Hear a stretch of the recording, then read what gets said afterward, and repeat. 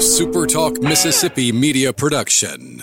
Coleman Taylor Transmission, servicing Central Mississippi for over 60 years. Their ASE certified technicians offer dependable transmission services, a warranty, and wrecker services. Call Coleman Taylor today for all your transmission needs. Howdy, it's Rhino here, and I wanted to say thank you for listening to MidDays with Gerard Gibert here on SuperTalk Mississippi. Get ready to go beyond the headlines and join a meaningful conversation with people from around the state. Hello. You're listening to MidDays with Gerard Gibert here on SuperTalk Mississippi.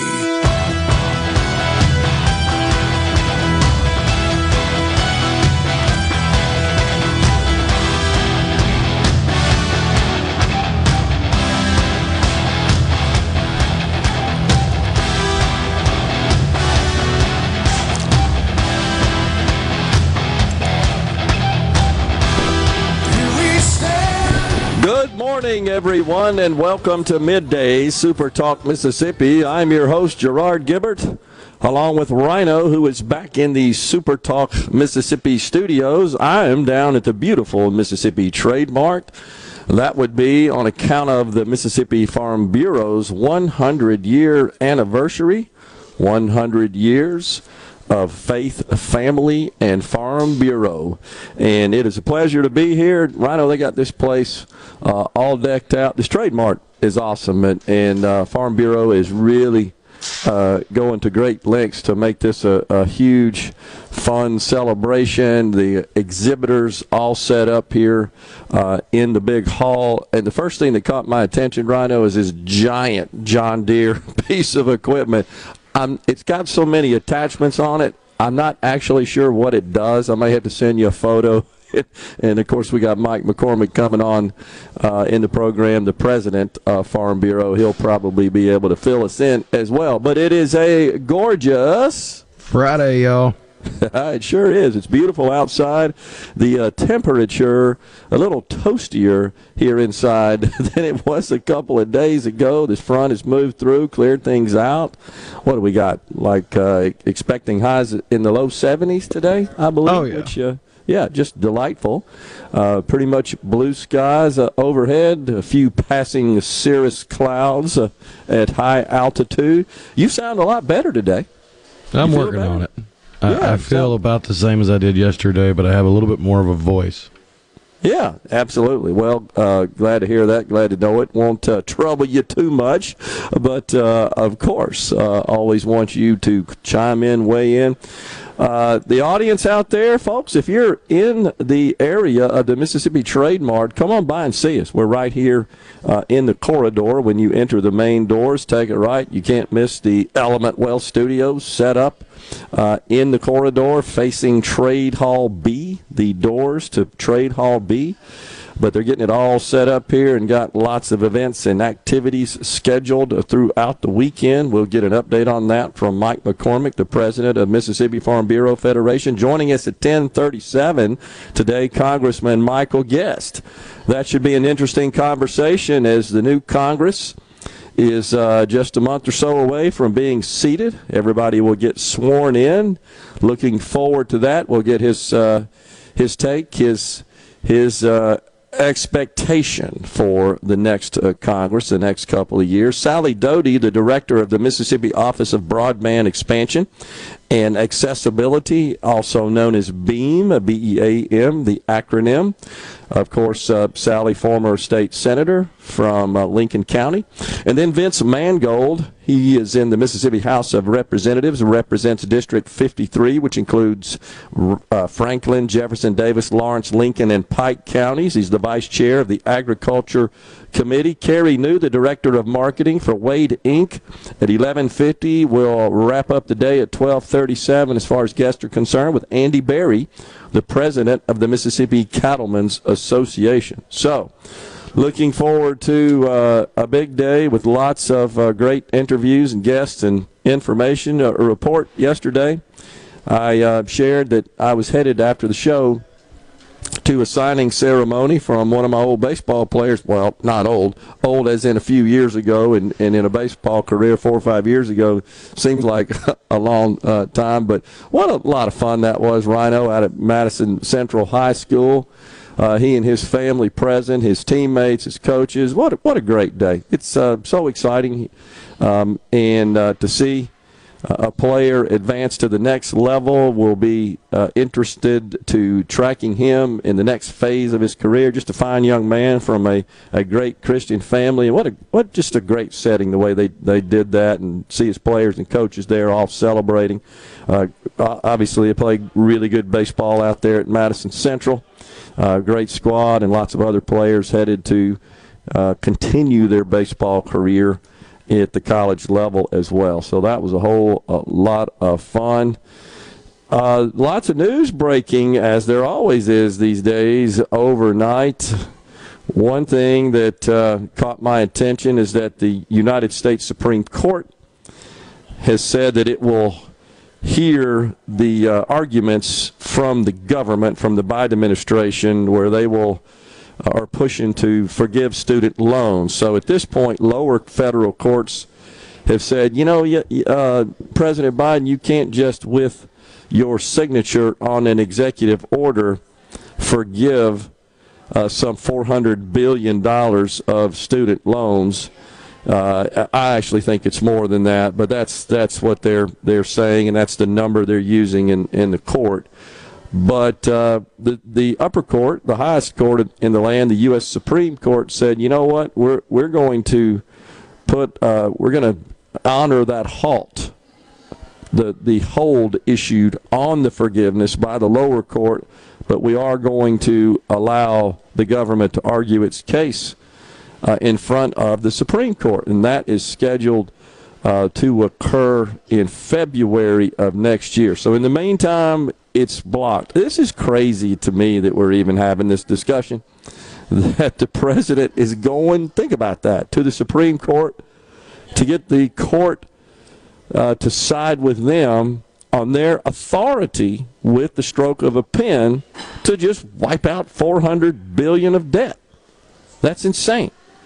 And, of course, the details of the plan include up to $20,000 in loan relief for low and middle-income individuals. About 26 million people have already applied, because recall that even though the lower court, the federal courts, said, no, that's not allowed, that's not lawful for the president just to unilaterally, if you will, forgive these loans. The administration continued to encourage those eligible for forgiveness to go to the website and sign up. And remember, Rhino, when they first published that site, it crashed because it couldn't handle all the traffic of all those folks that wanted to get on there first and apply for that student loan forgiveness. Really is incredible. And anytime, we've said so many times, any situation where you see big government money, you always see big waste, fraud, and abuse. Now the IRS is reporting having processed a number of and in receipt of a number of returns for the year 2021 and 2020, that some 19,000, this is insane, some 19,000 people in this country that earned more than $1 million over that period also applied for and received unemployment assistance. That's right. About $250 million of taxpayer money was sent out the door to folks who make more than $1 million a year who applied for unemployment. What's called the EUA, remember that, the Enhanced Unemployment Assistance from the federal government that's layered on with that which states provide. Unemployment is a state program, and you apply it with the various agencies charged with that, administering unemployment benefits. And but during COVID, of course, as part of the CARES Act, and then bumped up again, extended more with the Biden American Rescue Plan. One just simply applies for the benefits, and they receive both the state benefits. In Mississippi, it's not a whole lot of money, as I recall, Rhino, $250 a week, it seems to come to mind, but additional $300 or $600, depending on which tranche, from the federal government per week. So some 19,000 millionaires, including like 500, as I recall, that made more than $10 million, that also received unemployment benefits from the federal government. Mike in Gulfport on the C Spire text line says that student loan Biden declaration is and never was anything but the biggest vote buying scheme ever. I agree with you, Mike, but it worked. See, that's the problem. We certainly are right, I think, in denouncing it, in condemning the action, but the fact is it worked. It drew out an outsized number of Generation Z voters, which typically don't vote and then aren't included in the polls, but the exit polls showed they came out in droves and voted some 65% in favor of Democrats, and they all said student loan and reproductive rights were the reasons that they voted Democrats. That's what got their attention. So you have to say, from a political perspective, pretty clever on the part of the Democrats. They're absolutely just really winning, I think, at the ballot box with their crazy narratives going on. It's time for a break here. The Element Well Studios down at the Mississippi Trade Mart for 100 years of Faith, Family, and Farm Bureau. Coming up next, Mike McCormick, the president of the Mississippi Farm Bureau Federation. Stay with us.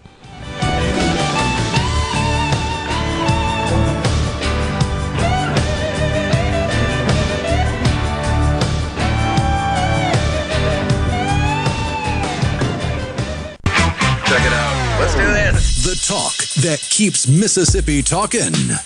Middays with Gerard Gibert. Let's get on with it. On SuperTalk Mississippi. Sun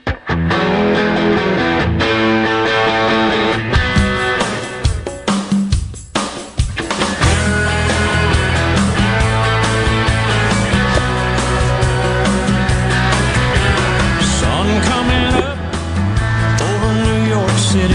Welcome back, everyone, to Midday Super Talk Mississippi, live at the Mississippi Trade Mart today for 100 years of Faith, Family, and Farm Bureau. And joining us now, Mr. Mike McCormick, the president of the Mississippi Farm Bureau Federation. Mike, good to have you. Always good to see you, sir. Glad to be here.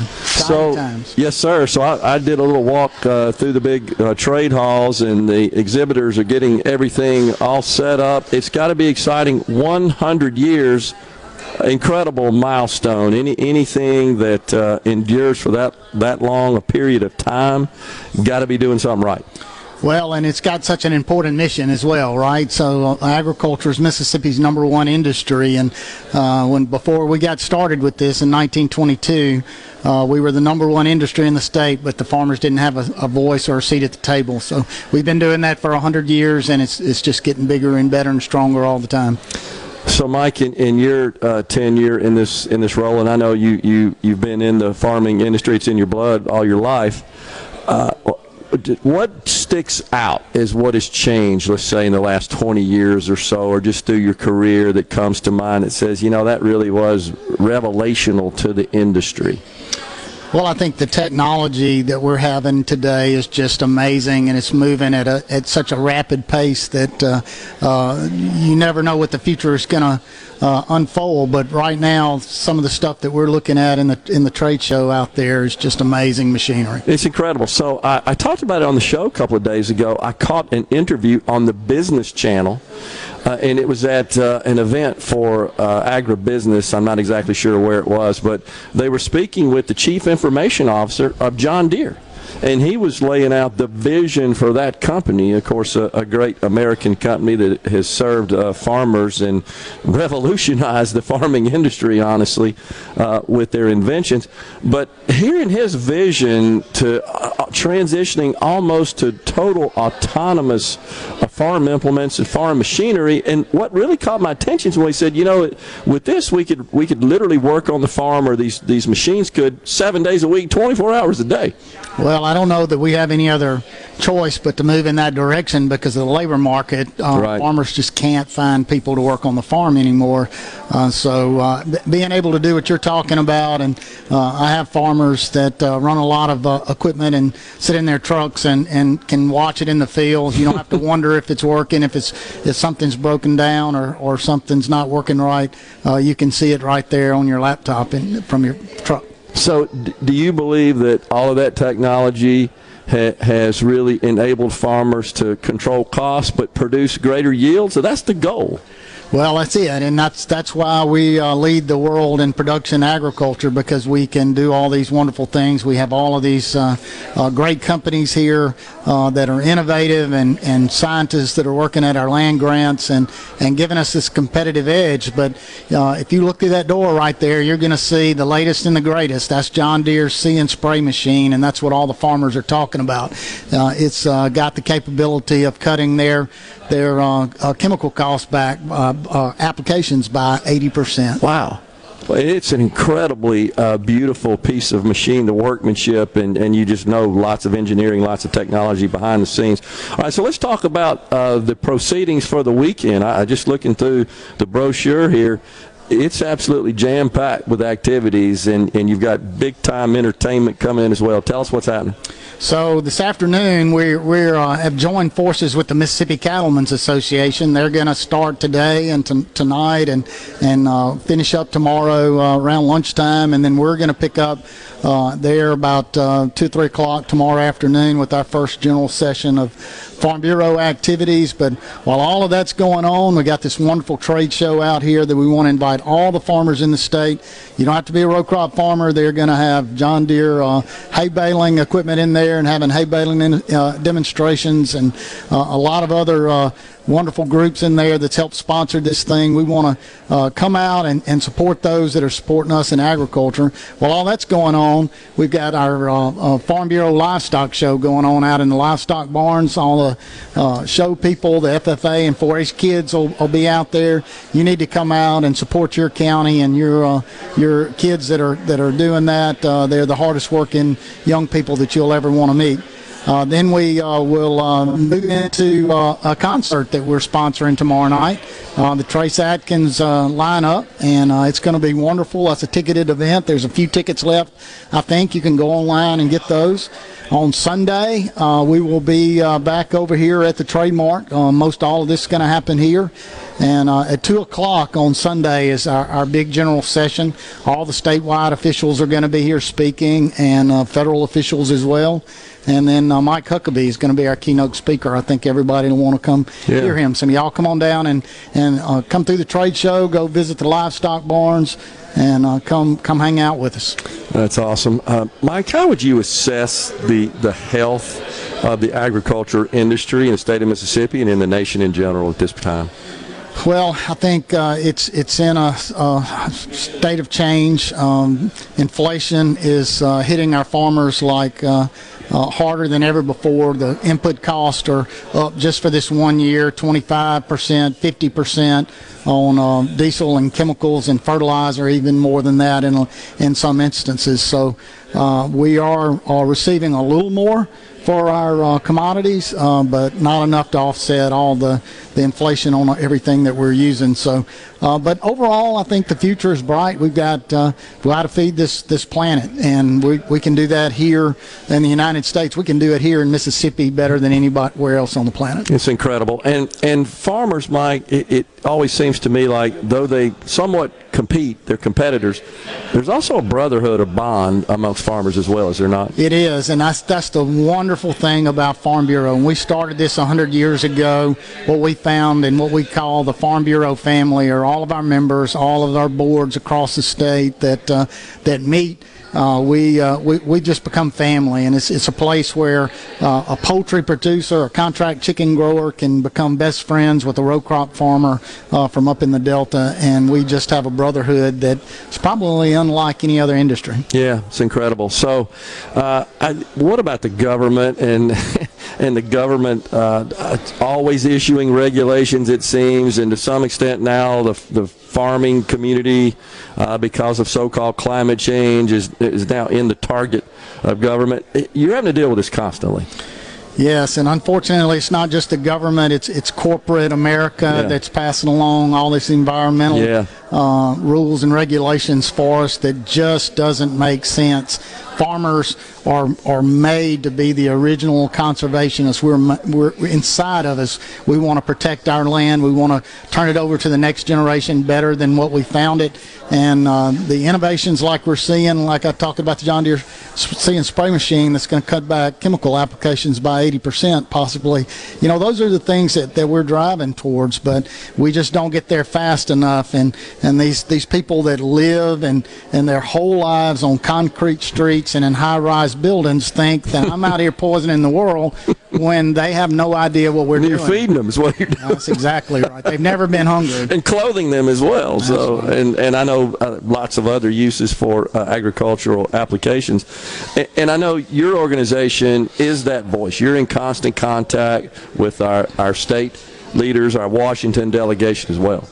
Yes, constant, and they reach out to us and on just about every issue that impacts rural Mississippi and farmers to say, hey, what does Farm Bureau say about this particular issue? So it's easier for them. Farm Bureau is the best at grassroots. That's what we do the best. I have a county board in every county in the state and through every community's leadership there. So we want to know what the answer is to the questions that are being asked. We can get that very rapidly through our network. So they are in contact with us, and the good thing is they're so very supportive. Our congressional delegation, our state leadership, I couldn't be prouder to be able to be teammates with those guys. Yeah, and we should point out our Ag Commissioner, Andy Gibson, is a huge advocate and ambassador for the industry as well. He a great friend. I would guess Andy and I average talking twice a day on the telephone. Wow. Just in the off times of the year. So when the legislative session's going on, maybe a little more. But we've got a lot of good friends in the House and the Senate here in the state. The governor and the lieutenant governor and speaker have all been advocates for agriculture as well as our senators and representatives in Washington. I mean, it's a critical part of our economy, still the biggest industry in our state, and we got to foster it and take care of it, make sure they got all they need for us to get out of the way and let them do what they do. We're going to continue to do that for the next 100 years, and we're going to chart that course here this weekend. That sounds great. Mike, good to see you, sir. Appreciate you coming on. Congratulations as well. Thank you. Thank you for being here. You got it. Mike McCormick, the president of the Mississippi Farm Bureau Federation, has been our guest on Middays. We'll take a break right here from the Element Well Studios, coming back with Congressman Michael Guest.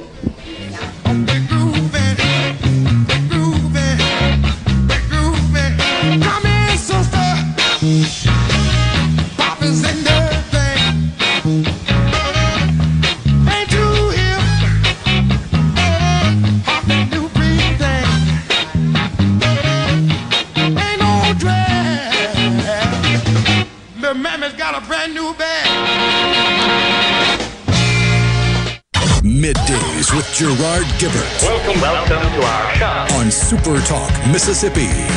Okay, now you have a good one. Oh, what a night.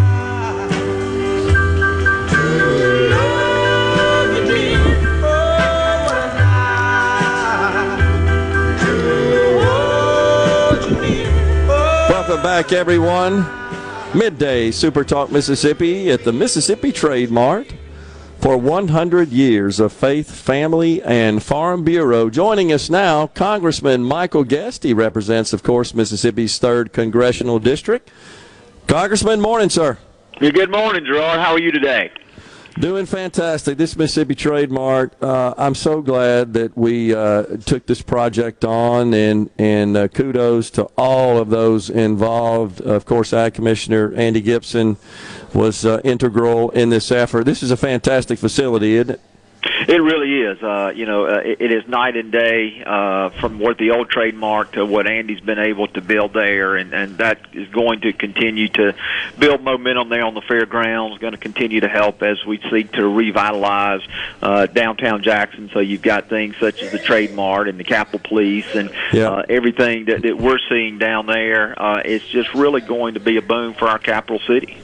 It's awesome. It's fun to come down here. Kind of dreaded it going to the old facility. It just aged, and we needed a new one, and we have it. And there's plenty of parking, and the roads are recently paved. So nice venue for an event like that for sure. So just checking on the results in the House of Representatives. All the reports I'm looking at still show we're at 220 to 213, so we still have 2 seats outstanding, but I believe those are expected to go Republicans, which would put us at 222, 213, 9-seat margin. Is that what you're seeing as well, what you're hearing? Yeah, the last 2 uncalled seats are trending in Republicans' favor.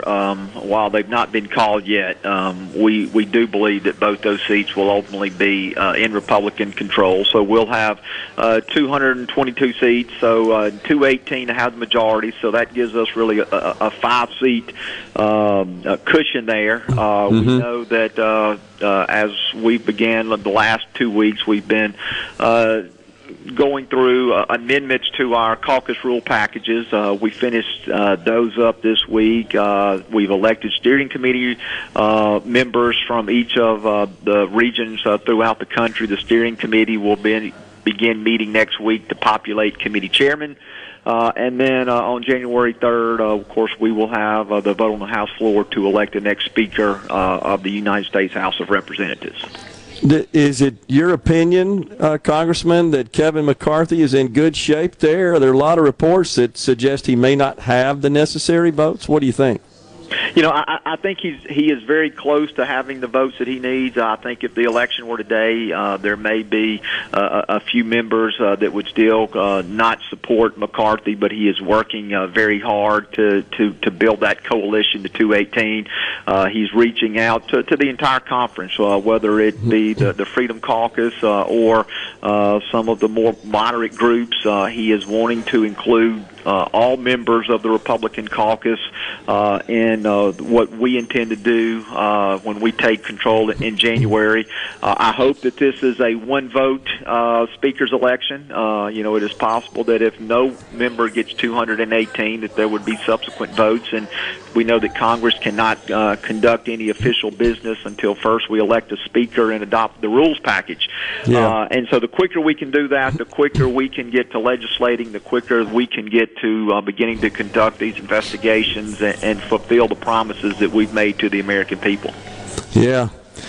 So, one of the things that came to mind, Congressman, is I remember, I don't remember which class it was. Maybe it was the last class, but when Nancy Pelosi and the Democrats were working on the rules, do you remember that one of those was the way you had to refer to the spouses of members? You couldn't, and their family members, you couldn't use the words brother and father and sister and wife and husband. Do you remember that? Am I right? Yeah, no, you're exactly right. They had a house rule that everything had to be gender neutral, so you no longer had chairman or chairwoman. It was chairperson. When you were introducing legislation, you couldn't refer to brothers and sisters. You had to refer to siblings. You couldn't refer to mom and dad. They had to be referred to as parents. Clearly, wokeness run amok. I can promise you that those will no longer be included in the Republican rule package that we will vote on January the 3rd. Is it true as well that what I've seen, that we're going to start every day in the House of Representatives there with a prayer and reciting the Pledge of Allegiance? How novel.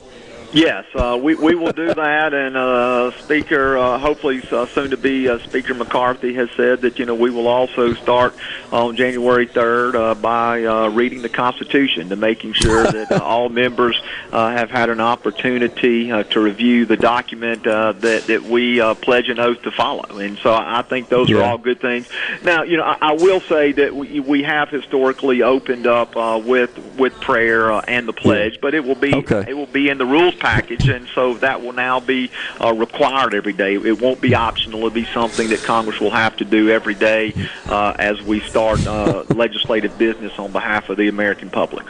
All right, so what do you see unfolding? Let's say you guys are sworn in, you take your oath, you're seated, you've got the rules package in place, you elect a speaker. From a legislative perspective, where do we go from there? First thing that we'll do is we're going to vote to repeal the 87,000 IRS agents that the Democrats have legislated when they passed the poorly named Inflation Reduction Act. That was one of the ways they were able to get that bill passed, is by offsetting the cost of that bill by beefing up the IRS agents substantially, which are going to really, the argument the Democrats were made is these people are only these new IRS agents are only going to be auditing people that make more than $400,000 or more, and that's just a complete fallacy. They're going to be seeking to audit all hardworking Americans, and that's the last thing we need is an army of IRS agents. This legislation would make the legislation the Democrats passed with the addition of those 87,000 IRS agents. They would be the largest law enforcement agency in the entire country. Bigger than Customs Border Patrol, bigger than the FBI, bigger than ATF. And so when our largest law enforcement agency is not seeking to protect Americans but seeking to audit Americans, I just think that is wrong. And so that will be the first piece of legislation that we take up as a Congress. And then we'll begin addressing things as such as opening up our offshore, some of the offshore drilling, some of the natural lands, our natural parks, natural forests, to oil exploration, to try to make sure that we once again become energy independent, and then try to bring down some of the unnecessary spending that has driven up inflation. Yeah. The White House, about the oil drilling, the White House continues to point fingers at the industry saying, you guys have all these permits, you're just not out there drilling, but that doesn't really seem to be the case. You could have a lease, you could even have a permit, but you also have to have right-of-way access to get to where you're drilling, and sometimes you drill a dry hole, and so that permit was of no value, and you still have a White House that keeps saying we're going to put the fossil fuels business out of business. It just seems to be that they're hiding behind that. You're right. There's a fallacy in their argument that just because they have a lease that they should then drill everywhere where they have property leased from the federal government. And we know that the oil companies do a great deal of testing, exploration to make sure that if they are going to drill a well, that they have a likelihood that they're going to find oil or natural gas there. And so as they're doing some of their seismic testing to determine whether or not there's a probability of that. In many cases, a decision is made that we are unlikely to find oil or natural gas if we drill in a certain location. And so what the Biden administration is seeking to argue is that in every lease in which our oil companies or our energy companies have, that they should drill each and every one of those sites, and that's not economically feasible. And you also mentioned the fact that this White House wants to put traditional fossil fuels out of business, and so that makes it even more important for these energy companies to make sure that there is a likelihood of a return on their investment very quickly, because we know that this administration and the progressives within the Democrat Party are seeking every day to do away with fossil fuels that we have relied upon really over the last several hundred years. Yeah, there's no doubt about that. You know what I hope, Congressman, is that you guys can get some legislation, send it over to the Senate, get the Democrats on the record on that legislation, because that's probably the biggest contributor to inflation that's just ransacking the wallets of Americans. We got about 30 seconds left. Yes, sir, and you're right.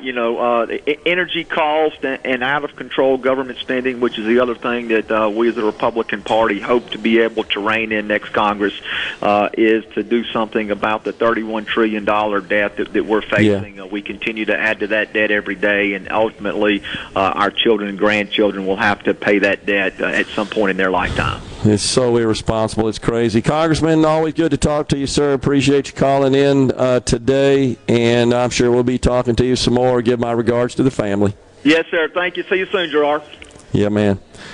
Congressman Michael Guest has been our guest here on Middays. We'll step aside for a break. We've got another segment in this hour, and then Super Talk News, Fox News, followed by Sally Doty, the director of the Mississippi Office of Broadband Expansion and Accessibility. Coming right back.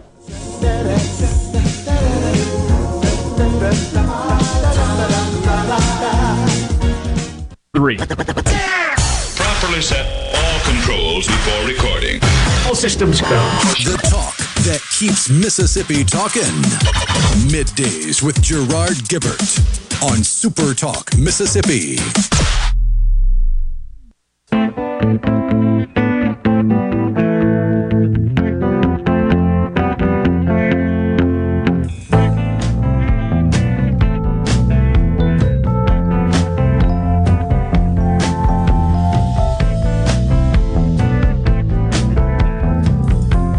Welcome back, everyone, to Midday Super Talk Mississippi. The Element Well Studios repositioned today to the beautiful Mississippi Trade Mart for 100 years of faith, family, and farm bureau. On the C Spire text line, dumb question, forgive me. Nah, no such thing as dumb questions, not a problem.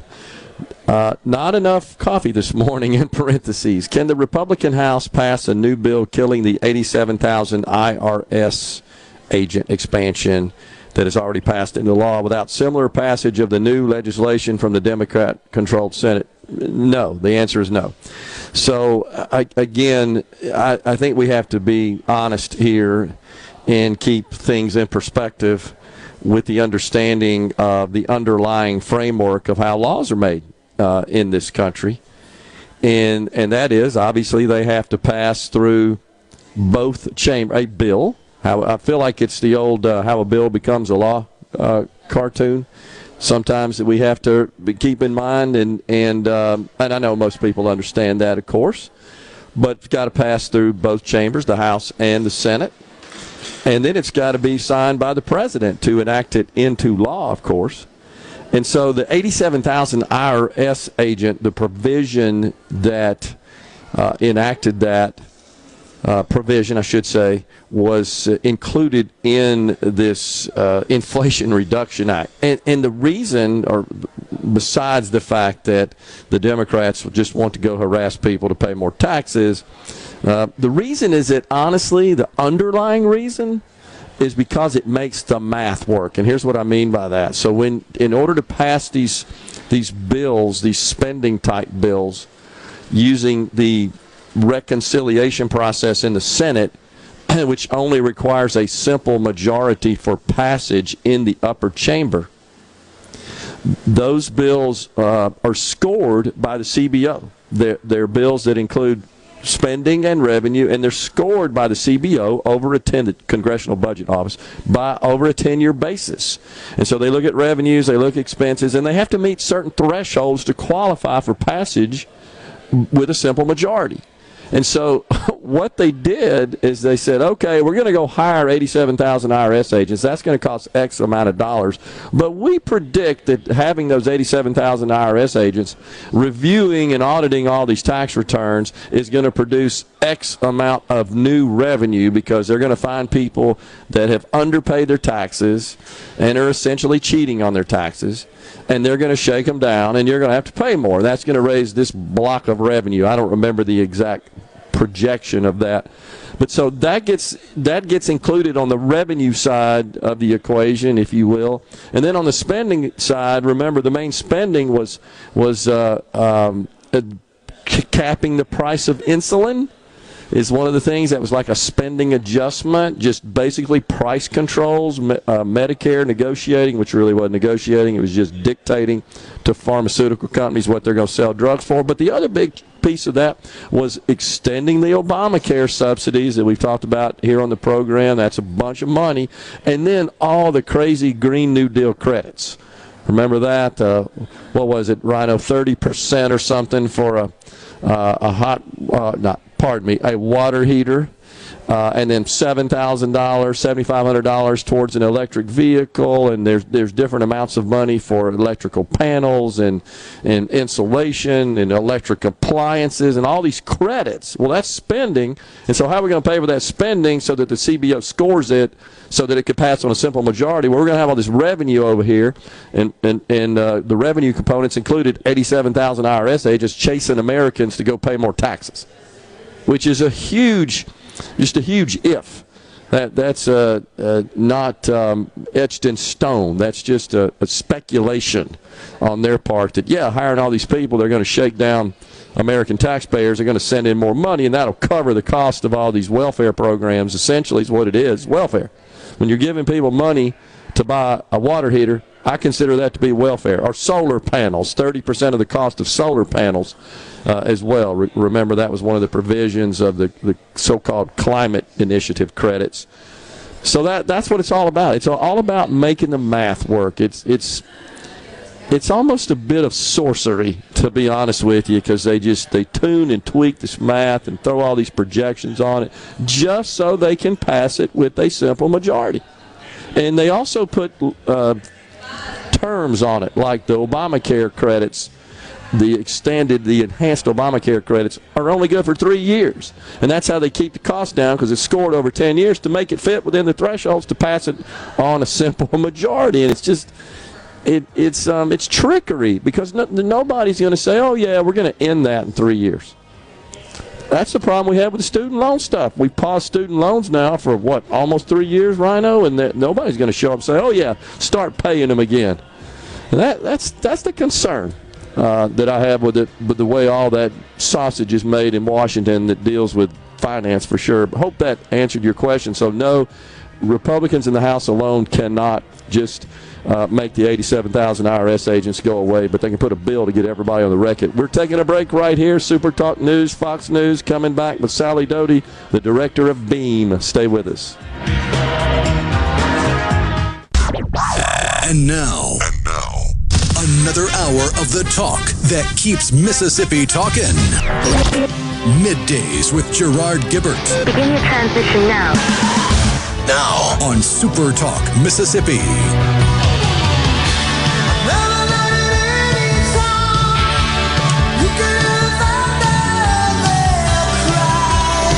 Welcome back, everyone, to Middays Super Talk Mississippi. We are live from the Mississippi Trade Mart for 100 years of Faith, Family, and Farm Bureau. Joining us now in the Element Wealth studios at the Mississippi Trade Mart is Sally Doty, the director of the Mississippi Office of Broadband Expansion and Accessibility, a.k.a. BEAM. That is a mouthful. It is, but BEAM is very easy. We went for the acronym. I got it. Yes. Well, of course, having been in the IT industry my whole life, it's just nothing but alphabet soup acronyms. I can do a whole sentence now with only acronyms. It's the craziest. Well, that's awesome. All right, so a little bit about the history of how this organization that you direct, how did it come about? So BEAM was created during the last legislative session. There is a tremendous amount of federal funding that's going to be coming down over the next few years, probably 3 to 5 years, and we need a single source of contact in Mississippi to handle all that money that's coming down and to make some decisions and policy decisions about where we want to direct that funding. So the bill was passed and signed into law by the governor, Tate Reeves, in April, and we began work July 1. Now, also what's important, I believe, is to know that we've had some history. It's not that Mississippi didn't have a broadband office at all, but I was over at the public utility staff, and we did work on broadband expansion at that office. And I think it's safe to say, is it not, Sally, that maybe the catalyst for this was the legislation signed into law, 3 sessions ago, that allowed the electric cooperatives to provide internet services? So the federal government had a big another tranche of money that was coming down to states through the Rural Development Opportunity USDA, Fund, was it the not? RDOF, RDOF funding, and so the co-ops wanted to be able to participate in that. We knew that was coming. We didn't want Mississippi to miss out on it, and so yes, there was legislation to allow the co-ops to get into the business because they did not have that authority at the time. And I was actually chair of the Energy Committee in the Senate at that time and handled that bill and the committee and on the floor, and it was a great piece of legislation, I think. But I will tell you, a lot of the co-ops, we had that legislation. Several were going to get into the business. Some were a bit on the fence. And really, in 2020, when Mississippi received, big CARES Act funding that we had to appropriate, well, the legislature made that determination to put $75 million in broadband expansion. And we were really one of the first states to do that. It didn't, the rules were kind of fuzzy. I think that was kind of all on the, even to whether or not it qualified, right? Whether or not it qualified at all. But we said, hey, that's what we need to use it for. And we kind of stepped out there after we did. Some other states did as well. It had some pretty tight deadlines to get your infrastructure out, and we did it. So that $75 million from CARES Act, I mean, it's up. It's all on the power pole, or it's in the ground. It's completed. And really, it was a $150 million. We leveraged it up with matching, so it was really a $150 investment in the state. So matching state funds that went along with the federal funds, or the provider had to match that. They had to match it to receive the grant. Match it to receive the grant. I understand. And Mississippi is not one where most of the population is concentrated in urban population centers, right? We're very scattered out, sparsely populated, right? And so, which just essentially kind of intensifies the challenge, I think is a way to say it. It makes it quite a challenge. I always say that Mississippi is kind of like we've got a big jigsaw puzzle, and we're putting all the pieces together. And part of that is the reason I wanted to visit with you today, is because we want Mississippians to help us put together a broadband map for Mississippi. And we have a new website that is out. It is broadbandms.com. broadbandms.com.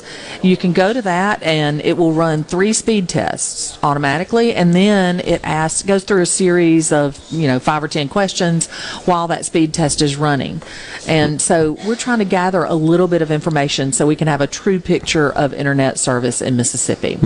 If you do not have any service, we have a telephone number that you can call, and I'm sure that your folks will tweet that out for me, but the number is 601-439-2535, and you don't get a real person on that. It's a voice, but we would love for you to leave your address, and we don't need your name, we just need your address, and need you to say, I do not have service, or I have unusable service, or only satellite service, or whatever. So I'm on the site right now, and the first thing you see on the splash page is a button to conduct a test, a speed test. There are lots of tools out there that provide that. And so is this being used as input into you guys' planning as well? All of this information is coming to we've been through the RFP process. We have a contractor that's helping us with our mapping. And so all of that is driven to create our Mississippi map. There is an FCC map, a new FCC map that came out on November 18th, and you can go to it as well if you would like and look at your location. You can put your address in. It shows that all of Mississippi is 100% covered. The FCC shows that? The FCC map does, because it used they included Starlink, which Well, technically it is covered. But Starlink is not available. We all did it in my office. Okay. We all looked at it. And one of the guys in my office, he said, well, I've tried to get Starlink, and it's unavailable for my location. So he filed a challenge. You can file an individual challenge on the FCC map if you would like. We think that process might be kind of bulky and maybe not, no. Thousands, government bureaucracy at the federal level. So you might want to go look at the federal map if you want to, but we knew it was not going to quite be a true picture. So we're creating our own Mississippi map because we're going to challenge that that federal map. And our first deadline for challenge is January 13th. So we're going to use other data in addition to this website data that we're collecting. We've got a lot of other data we're looking at and working with providers and E911 data and different things. So we're putting it all together. So other than they're publishing false information, is there something else that's important about that? Funding? Yes, the funding is what's really important about that, because Mississippi's going to participate in a program which is called BEAD. All states are getting money from BEAD, which was a grant program under the Infrastructure and Jobs Act. It's $42.5 billion, I believe, that is going to be allocated among the states. And it's going to be allocated according to your unserved and underserved locations. So that's why it's so important for us to know what those locations are. So this data that we're collecting on our Mississippi map, just from individuals around the state, is very important to us. It's not the only thing we will use, but it's very important. So we really encourage everyone to go take that test, and if you would take it maybe once a day for a week or so, or take it 5 to 7 times. If you could take it at different times of the day, so we get kind of a true picture of the service you're getting, because what you get in the morning might be different than when everybody's home at night, watching a movie, playing games, whatever. So if you could take it at some different times, and if you just don't have service at all, call that phone number and just let us know. Broadband.ms 601-439-2535 is the number. Yes, that is the number. You can text that number too. You can text internet to it, or text help or whatever. You can text it as well, and it'll say, it'll give you some prompts to give the information. All right, so since you've been in this role, give us an update. How's that been going? How are we doing as far as building out? We are currently administering one $32 million grant fund from the feds. We are about to begin construction on it. And when I say we, it's not me, it's not our office. It is providers throughout the state. And I think with that program, there are about 8 different providers that are participating in that. And that is just with federal funding. Our providers across the state are building out with private dollars all day, every day. But this is an interesting time when we have an influx of federal dollars, kind of a one-time influx of federal dollars, kind of like they did with electricity back in the 20s and the 30s. So this is our build-out for broadband infrastructure, and it is focused on fiber. And this is available to other traditional carriers as well, right? Not just the electric co-ops. Oh, yes, all carriers. And we talk to all of them on a regular basis and expect all of them to participate in this upcoming funding.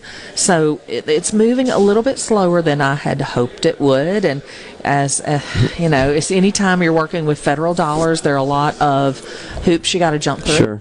And so we are awaiting approval to stand up a grant program of $162 million. That'll be really the first one that we'll do in our new office.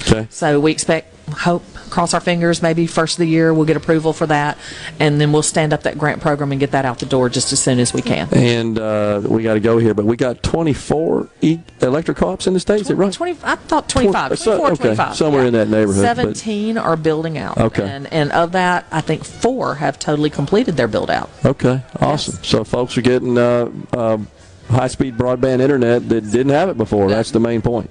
Very much so, yes. Broadband.ms 601-439-2535. Sally Doty, the director of BEAM, has been our guest here on Middays. Thanks for coming on, Sally. Thank you. Good to see you. Very much. We're stepping aside for a break right here. Coming back with Representative Vince Mangold. Please stay with us. We're at the Mississippi Trade Mart for 100 years of Faith, Family, and Farm Bureau.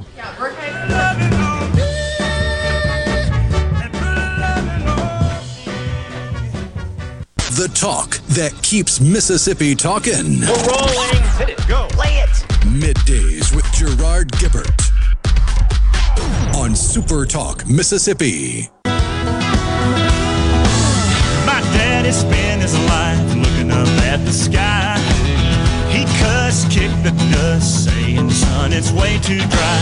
The clouds up in the city, the weatherman complained. Welcome back, everyone, to Middays SuperTalk Mississippi, live from the Mississippi Trade Mart. The Element Well Studios reposition here today for 100 years of Faith, Family, and Farm Bureau. Rhino, was that Luke Bryan? It was. I recognized it. I didn't know who it was. Luke Bryan. I'm not a huge country music fan, but I do know a couple of artists here and there. Vince Mangold, a member of the Mississippi House of Representatives. He represents District 53. That includes Franklin, Jefferson Davis, Lawrence, Lincoln, and Pike counties. He's the vice chair of the House Agriculture Committee. Welcome, Vince. What kind of chopped up district do you have to have all those counties? It's pretty chopped up, and it's pretty rural. You know, when I ran the first time, they came down. Well, they wanted to come down and say, well, you know, we'll help you walk your district. And after I'd kind of rode through it, I said, y'all can walk it if you want to. I said, but I'm riding. I mean, you know, because it was, you know, miles from driveway to driveway. Yeah. You know, I've got a little bit of downtown Brookhaven, but, you know, not a whole lot.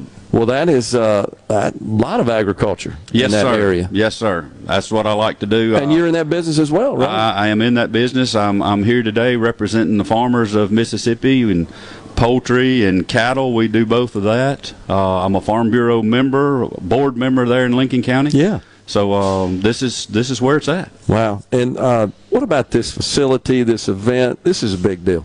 It is a big deal, and I was fortunate enough. That was early in my legislative career, and Senator Cindy Hyde-Smith invited several of us over that were ag-related to break ground. I mean, I've got a picture somewhere of us, you know, with the ceremonial shovels in the ground and all this, and so to see it come to fruition is just amazing. It's a beautiful facility. So desperately needed. Yes, yes. So desperately needed. I mean, it had gotten to the point, honestly, where you think about the visitors that come into town that have maybe not ever been to Mississippi, and they're going to events that we would have at the Trade Mart, and it got to the point where you really didn't want them to go to the Trade Mart. No, right? no, it looked pretty rough. But you want to showcase this one. It's awesome. This one's got it. Yeah. This one's got it right here. Well, I mean, you like to see your government money spent wisely, and this was done wisely. Yeah, I totally agree. So the Farm Bureau Federation, how critical, Vince, has that been to the agriculture industry in our state? Well, it's like, you know, Mike said this morning when he was on with you, they're the voice of agriculture, you know, and it gave them a seat at the table. And, you know, and I like to say I'm a part of that voice as well as the legislative voice, you know, because, you know, I'm going to see things different than, you know, he talked about folks, you know, never live anywhere where there's not concrete. There's not a whole lot of concrete out where I'm at. Right, exactly. You know, and so I like to say I'm here for, you know, to help with the Farm Bureau voice, but also the farmer voice, and Farm Bureau is critical because, you know, we don't have a whole lot of staff, you know, as a legislator. Sure. You can pick up the phone and call the Farm Bureau folks and say, look, I've got a question on this. Somebody there can get you an answer. Yeah. You know, so they're critical. And that makes your job easier, too, as a legislator, doesn't it? Yes. You seek that input. You want that input. Yes. You need that input. All too often, you find out about it after the fact, and then somebody's mad. Hey, they'll get mad in a heartbeat, I promise you.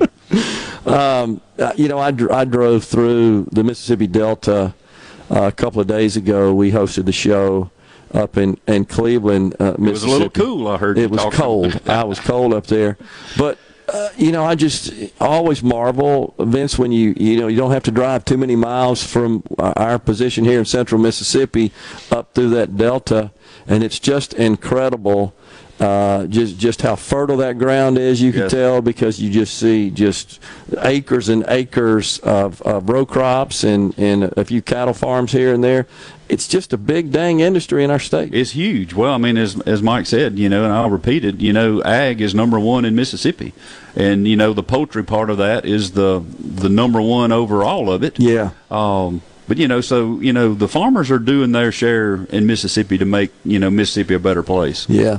And, of course, it's all across Mississippi. Go over into east central part of Mississippi. You're talking about the poultry industry. Huge over there. Huge over there. I mean, you know, that's the insurance people's biggest fear is a tornado lines up on part of that world. I hadn't thought about that. Yes. They talk about it all the time. But, you know, it is what it is. But poultry is big business. So what are you hearing from your your peers in the industry, Vince? What are their chief concerns that they're asking you as a member of the legislature perhaps to address? And then, of course, our congressional delegation as well. What are you hearing from? Well, I mean, everybody just wants to be allowed to be a farmer, to do what they feel like God has set them apart to do. And, you know, he talked about conservation. Farmers are the biggest conservationists. They're not going to do anything that's going to harm the land because it affects what they do. It's the most precious asset. Yes. Is that land. They've got to take care of it so they can hopefully pass it down to the next generation. And, you know, and so, you know, just leave them, you know, leave the regulations alone, you know, let them do their business, and they'll take care of it. I mean, they don't have to have outside help. Yeah. And is there anything you've got planned from an agricultural legislative perspective coming up in the next session? I don't have anything that I'm bringing.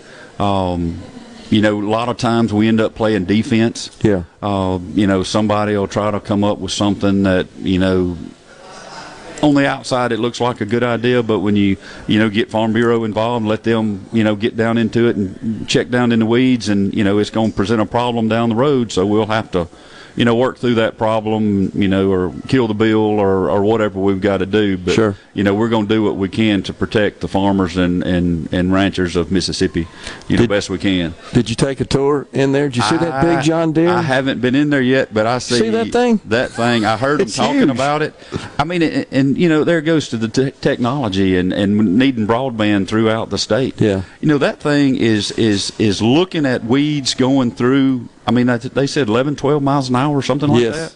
And it identifies a weed and sprays it. With pinpoint accuracy. Yes, sir. Much better than a human can do it. I mean, you know, and I've got a spray rig on the back of my side-by-side that I spray up next to the chicken houses.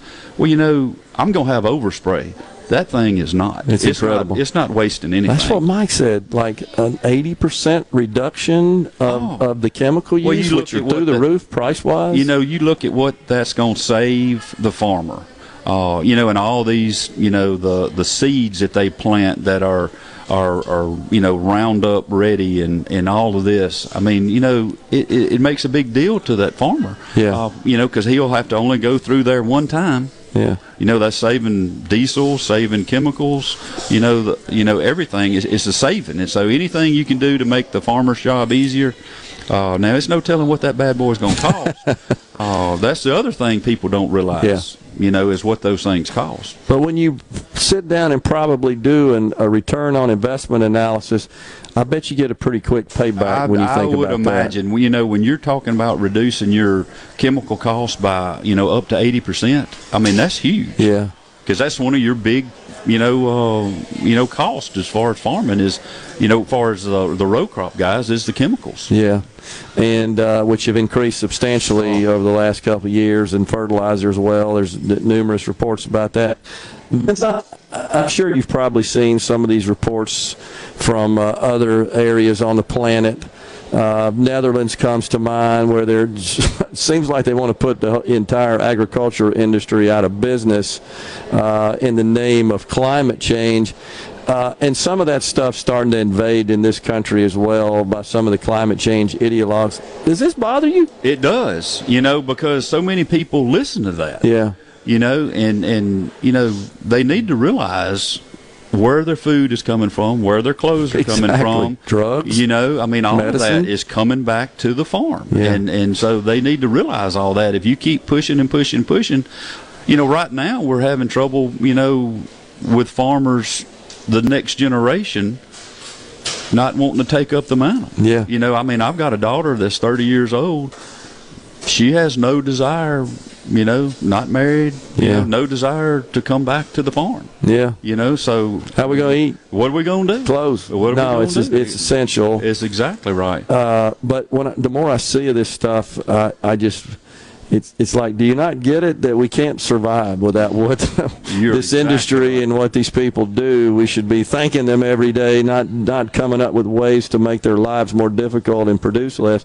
You got to go. You can hang around for another segment. I can hang around. Yeah, let's talk about when we come back what we think may be on the boards for the upcoming 2023 session. Where you may know more than I do. No, we'll talk about it. But we're a month away. You guys are going to be down here at the Capitol. Yes, sir. Coming right back at the Mississippi Trade Mart for 100 years of Faith Family and Farm Bureau. Stay with us.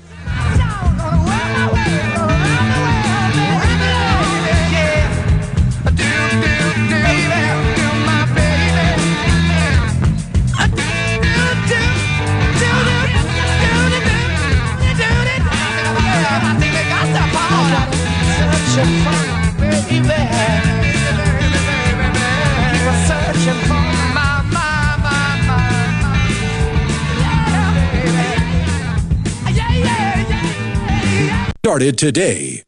Okay, is everybody ready? I'm ready. Ready here. Middays with Gerard Gibert on SuperTalk Mississippi.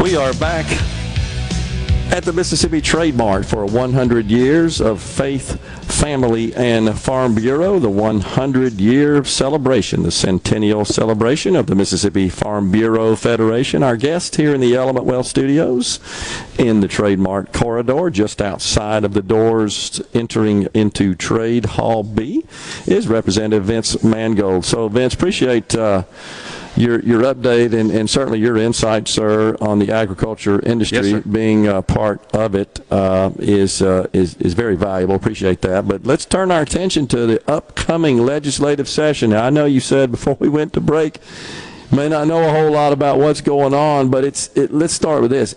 It's an election year. Yes, sir. So how is that different than a normal year? From my experience, and I don't have a whole lot of experience from this, they usually try to do as much low key as they can. Not a whole lot of heavy lifting. We handle what business we've got to handle, but they try not to to get off in the weeds on anything just really troublesome. But if it shows up, we will handle it. But we'll know. Everybody will be on pins and needles that first month. But early February, we'll know if we have opponents. We'll know who's running, who's not running. But that's pretty much already has been decided. The ones that have said they're retiring. And you had some that aren't coming back because of redistricting. Their district changed, and got combined and moved and absorbed by something else. And so you'll have some of those that won't be there. But, it'll be, pins and needles there for a little while until everybody finds out if they've got an opponent or not. Yeah. So Speaker of the House Philip Gunn announced, of course, to the conference that he will not seek re-election for his House seat. Yes, sir. Coming next year. Do you think that may also signal a change for the speakership for the next year? Well, I think he's going to finish out. Okay. This is just me talking. Sure. This is Vince Mangold. Well, that's what we're asking. I think he finishes it out. The heir apparent, everything, you ask most everybody, Jason White would be the front runner for anything, and you may see Jason at the podium more this next session. Just kind of getting everybody more familiar, and everybody knows Jason and likes Jason. But they may, he may stand to the podium and do more of the day-to-day business. Okay. I could see that happening. I don't know if that's going to happen, but it wouldn't surprise me. Yeah. Well, I think Jason is well positioned. It feels like I think so. To move into that role. Super smart, super likable. I appreciate Jason a bunch. And you make a good point there. Certainly having a deep knowledge of policy is important. It is. But But let's be honest, herding the cats in the house is a tough task, isn't it? Yes, I mean, you're talking about 122, different individuals. So, yeah, I don't know if I would want it. Not to say I wouldn't, but that takes somebody, some serious wrangling. Yeah. Throwing a farmer's technique Absolutely. in there. Serious wrangling. Absolutely. And you got to be able to, of course, count the votes. You got to know where everybody stands on issues, and you've got to take into consideration how they're taking positions and voting certain ways on certain legislation, how that affects them should they be thinking about seeking re-election in the next cycle. Right. That's right. Got to balance all that out and try to get stuff done. And that's the thing about Speaker Gunn and his staff, and Jason included, because he worked with him. If there was something controversial, we pretty much knew if the votes were there before we got to the floor. Yeah. And they would protect you. If the votes weren't there, they weren't bringing it out on the floor for a fight. Okay. And so you appreciate that. Yeah. And it lets you keep face with, folks across the aisle, and I'd like to think that I've got friends on the other side. I try to make sure and speak to everybody, sure. and because you don't want to be alienated or alienate anybody else. Sure. So you have to do a good job of handling everybody and approaching everybody with the same as you would Republican or Democrat. Yeah. Treat them all the same. I've sat in the gallery a few times and I've just seen you there. observed. And I would say that overall it looks to be fairly amicable. I just don't see people on, even when they're on different sides of the aisle or different sides of a bill or an issue, I've never seen it elevate to the point of hostility. Right. And that's the thing that, early on, I remember Representative Steve Holland. Mm-hmm. He would get to the well, and he would holler and scream and fuss. And that's just his style. And that's just his style, but he was going to tell it the way he wanted told and argue the way he wanted it argued, the way he thought it should be done. If he got beat, fine. Yeah. He see you in the hall, shake hands. Hey, you want to go grab something to eat? Yeah. That's what it's all about. That's absolutely right. That's what it's all about. Yeah, that's a good point. So last year, anytime I've had a member of the legislature on, Vince, or the statewide elected folks, I've always sort of described the 22 session as a very active and eventful session. Yes, sir. A lot happened. I'll agree. The one thing that was unfinished, that just to get your thoughts on, was the citizen-initiated ballot measure process, which essentially the Supreme Court invalidated as it stands right now. Correct. In our Constitution. And so that's got to get fixed if we want the citizens to have the ability to get a measure on the ballot for broad vote. And so we couldn't get that done. The Senate and the House couldn't agree on, I think the fundamental sticking point, as I recall, was the number of votes required. Right. Pardon me, signatures required. Signatures required to pass the muster with the Secretary of State to get the measure on the ballot. Do you feel like that's going to come up again in this coming session? I'm sure it will. I know that's one thing you were talking about, Representative Shanks. Yeah. That's going to fall in his committee. I think we will try to get something done. We were holding the line, the amount of signatures that they have previously. Yeah. The same basic program. Right. The only difference was it wasn't going to go to a constitutional amendment. It was going to all be statutory. The measure itself, right? It would go into law. That way, if we've got a problem, we can go and fix it. And change it. We do it all the time. Because any change in any amendment to our Constitution has to be ratified by the people. Right. You have to line up and do it again. Yeah. At a statewide, election. Exactly. You can't just say, hey, let's do this now. It's got to wait till you have a next statewide. Yep. And so I think something's going to get done, if, we can work with the Senate and maybe shrink the number, between us and them. Yeah. I would love to see it stay where it was. That was easy. I would too, honestly. And the people need that opportunity. If they don't like something we're doing or if they don't think we did enough, well, they can go out and do the business and get the signatures and bring it to a vote like that. That's part of America. Yeah. I think it's a good policy. Yeah. So Carol in Starkville, one of our regular listeners, says, wishing Governor Reeves and family a Merry Christmas, along with the legislative members and their families. Thank you for caring for Mississippi and Mississippians. Really nice, Carol. Thanks for sending that in. Well, thank you, Carol. I appreciate that. Yeah, and same to you, Carol, as well. But it's hard to believe, Vince, you guys are going to be the third. Is that right? Yes, sir. Whatever. All right, the first is on Sunday. Monday, Tuesday, be the third. Be the third. Yeah. We'll be in the quick. That's unbelievable. Yes, sir. That we're at that again. So I wonder how much sort of political theater we may see because it is an election year. In your experience, do you think that happens sometimes? I don't know. You know, you're going to find out really quick in the session, you know, who's running for what. Yeah, because it's February 1 this year. Yeah, this time, I mean, you know, because we adjusted that. That's right. Passed legislation to shorten that window because, you know, we were going all the way through session wondering.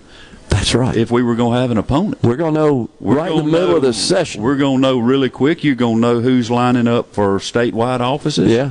You know, if there's going to be anything different there. You know, it's going to be interesting really quick. Yeah. Really quick. Well, it'll give us plenty to talk about here. Oh, yes. Yes, you won't have any problems getting subject to talk about. Yeah. Well, so we got that coming up, 23. Now, most important question, you running for re-election? Yes, sir. Okay. I'm going to seek re-election there for District 53. It'll be a little bit different. You listed my counties there at the beginning. All the counties are the same, but I lost that little piece. I had just a piece of a box of Jeff Davis. Okay. So you got Franklin, Lawrence, Lincoln, and Pike? Is that right? The core stayed the same, but I mean it was just a piece of a box over there, and you know, and I told him, I said, I don't know if we're doing them a good job by me just having a piece of a box, you know. So makes sense. So I picked up a little more in Lawrence. A little less in Franklin, but everything else pretty much stayed the same. Well, it's a great region for the state of Mississippi, that southwest area of our great state. And Vince, you represent them well as well, and we appreciate you coming on Midday, sir. Thank you for having me. You bet. Jamie Swafford, marketing manager for Ag Up Equipment, is our guest next here on Middays. We are in the Element Well Studios at the Mississippi Trade Mart for 100 years of Faith, Family, and Farm Bureau.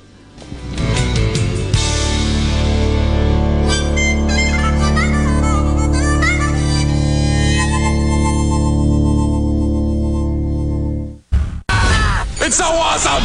Middays with Gerard Gibert.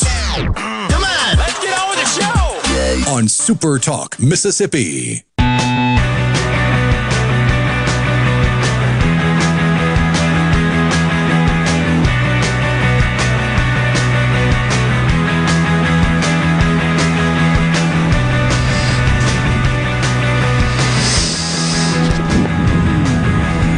Welcome back, everyone, to Midday Super Talk Mississippi. We are in the Element Well Studios in the beautiful Mississippi Trade Mart for 100 years of Faith, Family, and Farm Bureau. Joining us now is Jamie Swafford, Marketing Manager for Ag Up Equipment.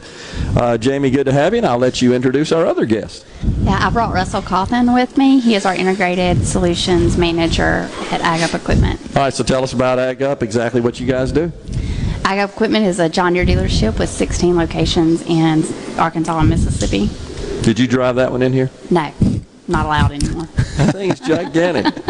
I'm going to bet that Russell may be able to tell us about that piece of equipment in there. Mike told us about it earlier. Yeah, we can talk about it a little bit. So that particular machine you're sitting there looking at is the See and Spray machine that John Deere kind of somewhat released this past year.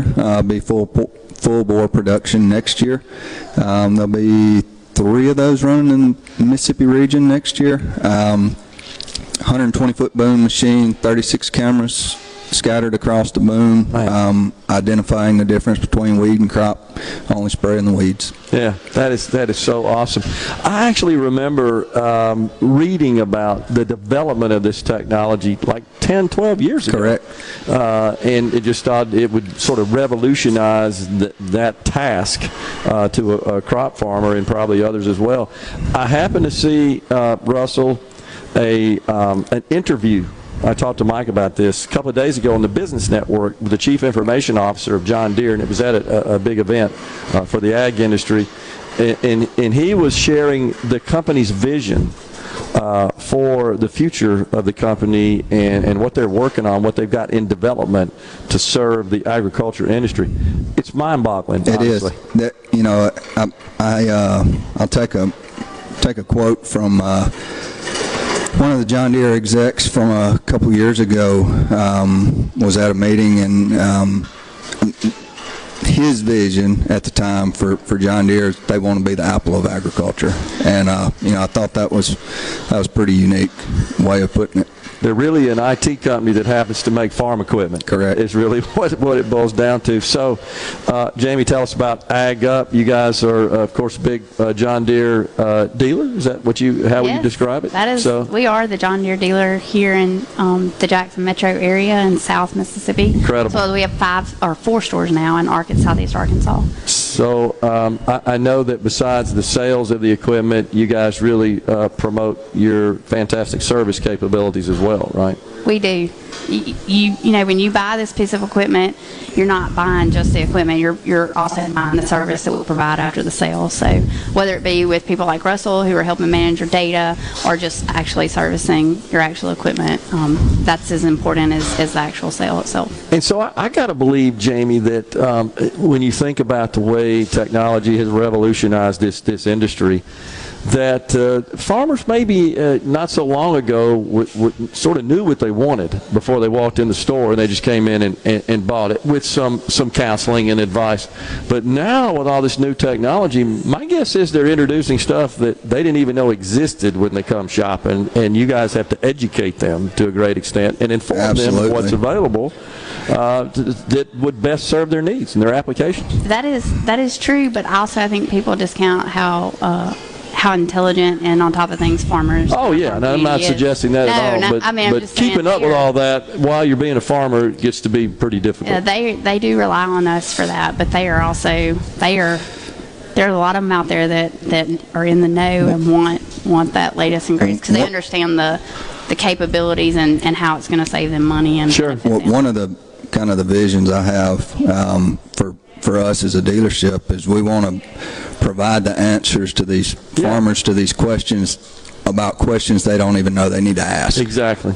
Yeah. That's a great point. And many of them are, as you say, they're sort of becoming technologists as well in addition to being farmers, because they're using all this technology to just improve their efficiencies and their yields and so forth. Before we go, how's business? Everything going well for you right now? Everything is great, and we cannot forget our small ag guys, because we have poultry here, we have hay here, and technology is coming to that as well. People don't think about it, but it's coming. Oh, I totally understand that. I think last time you and I talked, we were discussing the supply chain issues that were plaguing the industry. Is that starting to loosen up a little bit? We're starting. Russell can answer a little better. We're starting to see a little. Starting to. We're still feeling the pains of it, but we're coming out of it. Yeah. So we still got issues with getting folks back to work, and of course we got issues abroad in China to the extent any components or parts are manufactured over there. So hopefully we get through this, because I know the farmers depend quite a bit on what you guys do. I think 2023 is going to be a better year. That's good to hear. Jamie Swafford, Marketing Manager, Ag Up, and Russell Cawthon, Integrated Solutions Manager, has been our guest here on Middays. We're stepping aside for Super Talk News, Fox News. Coming right back. We got an hour of Middays left. We're at the Mississippi Farm Bureau for 100 years of Faith, Family, and Farm Bureau.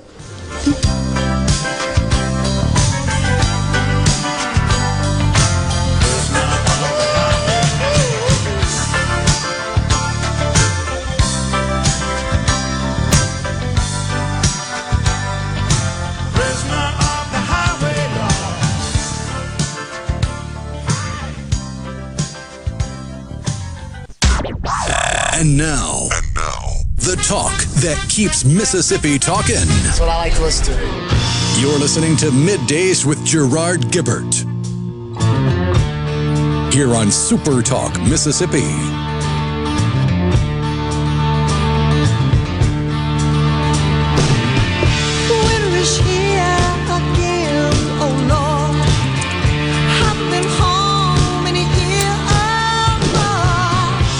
back, everyone, to Midday Super Talk Mississippi. Down at the Mississippi Trade Mart today for 100 years of Faith Family and Farm Bureau. So on the C Spire text line, we got a text from Ben from Madison. Says, Gerard, I appreciate you reminding legislators about the ballot initiative process. I think it's important the signature requirement remains the same as the previous process. Hopefully it will be a top priority for the legislature this session. I'm with you, Ben. And you know, I bring that up because I consider it probably the highest profile measure that didn't get done. It did not get enacted. If you think about all the major accomplishments during the session, the teacher pay raise, tax reform, the medical marijuana, those are kind of some high-profile bills that come to mind. All those got done, got enacted into law.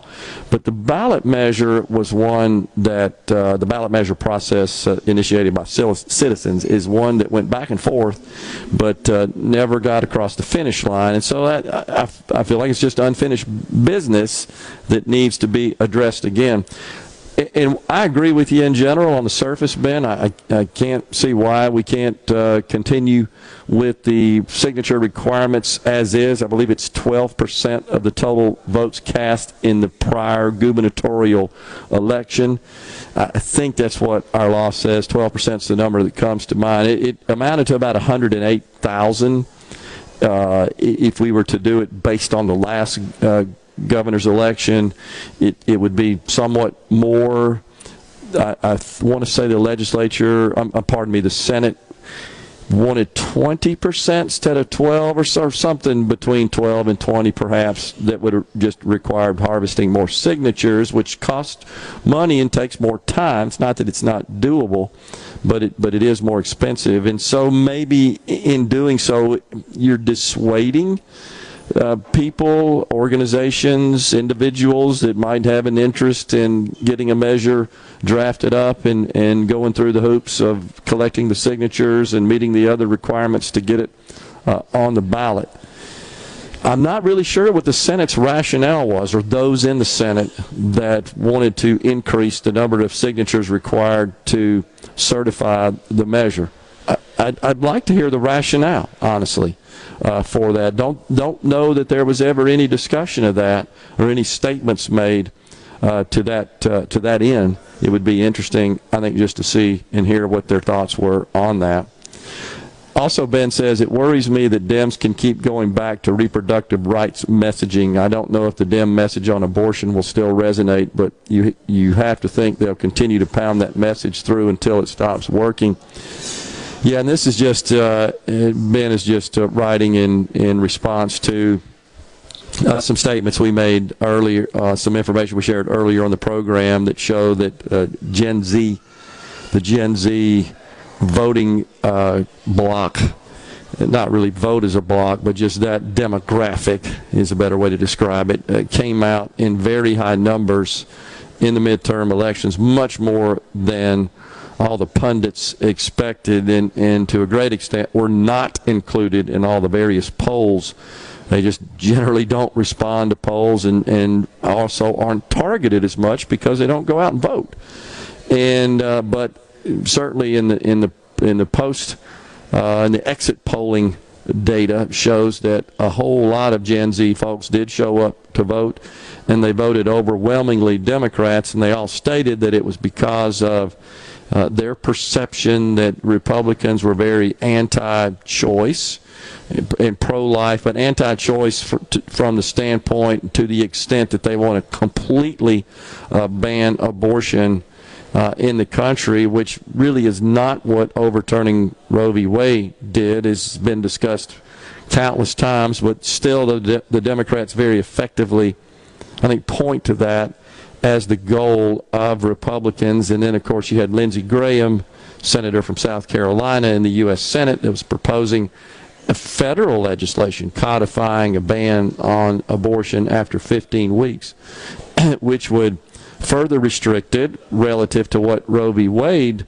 or I should say the Dobbs case did in overturning Roe v. Wade, which simply sent it back to the states. And what bothers me about this is that from a constitutional, from a legal perspective, sending it back to the states and overturning Roe, I think, got it right. The Supreme Court got it right. It is a matter for the states, and there really isn't anything in our Constitution that guarantees the right to an abortion.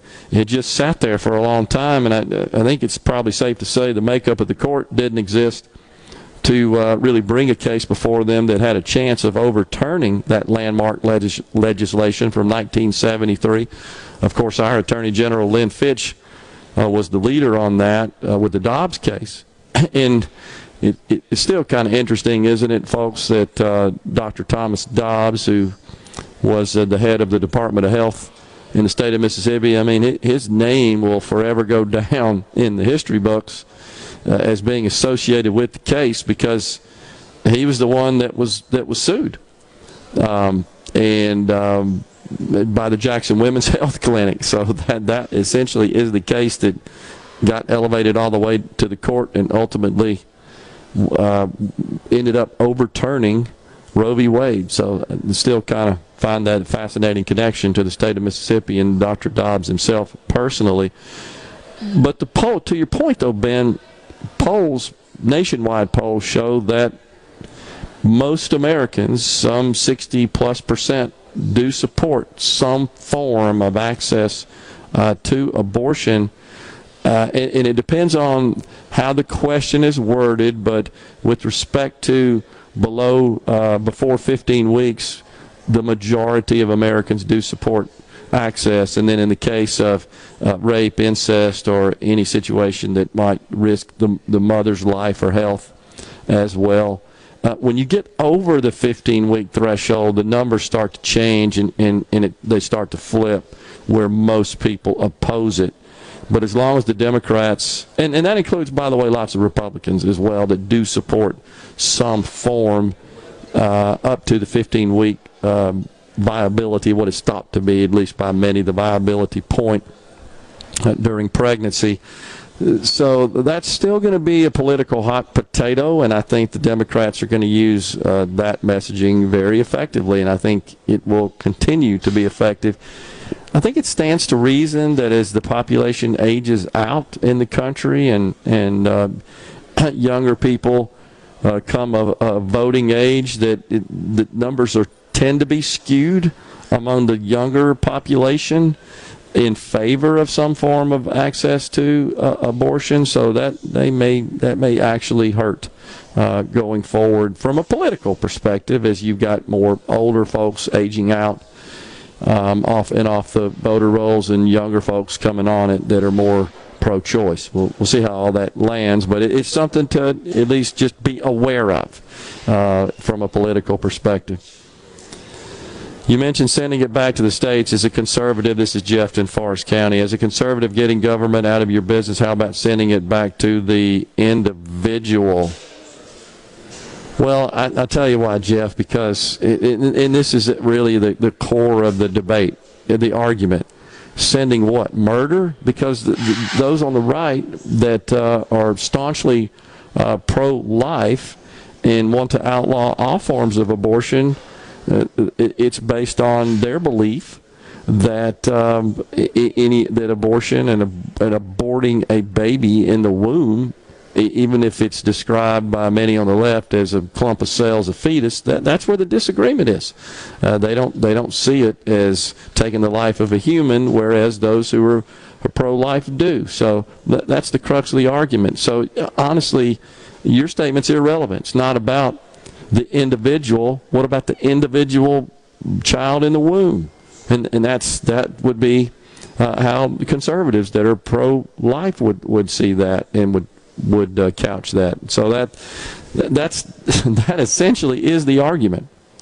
And those that view it as literally as homicide versus those who think, oh no, you're just essentially removing a clump of cells that are lifeless in effect. Gary in Meridian, Rhino, sent us a photo of potted meat Twinkies? Tell me that's not actually happening. Potted meat filling inside a Twinkie? Gary, that's got to be a joke, right? Tell me that. But I'm looking at the box with a photo of a Twinkie and a can of Libby's potted meat sitting right next to it, and it certainly appears there's potted meat in the Twinkie. All right, Gary, tell us about that. We're going to come back here in the Element Wealth Studios down at the Mississippi Trade Mart. We're here for 100 years of Faith, Family, and Farm Bureau. Stay with us.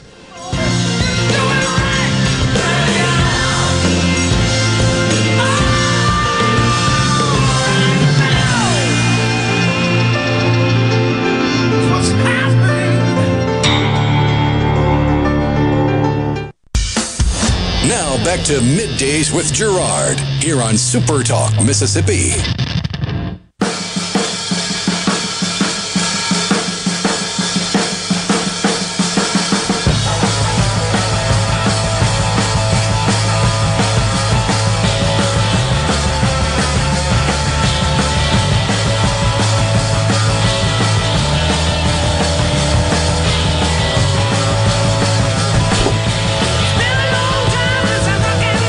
Welcome back, everyone, to Midday Super Talk Mississippi. 100 years of Faith, Family, and Farm Bureau down here at the Mississippi Trade Mart. What a celebration they have planned, the Farm Bureau Federation, throughout the weekend. I'm looking at the little brochure, the booklet, and it is just a jam-packed agenda.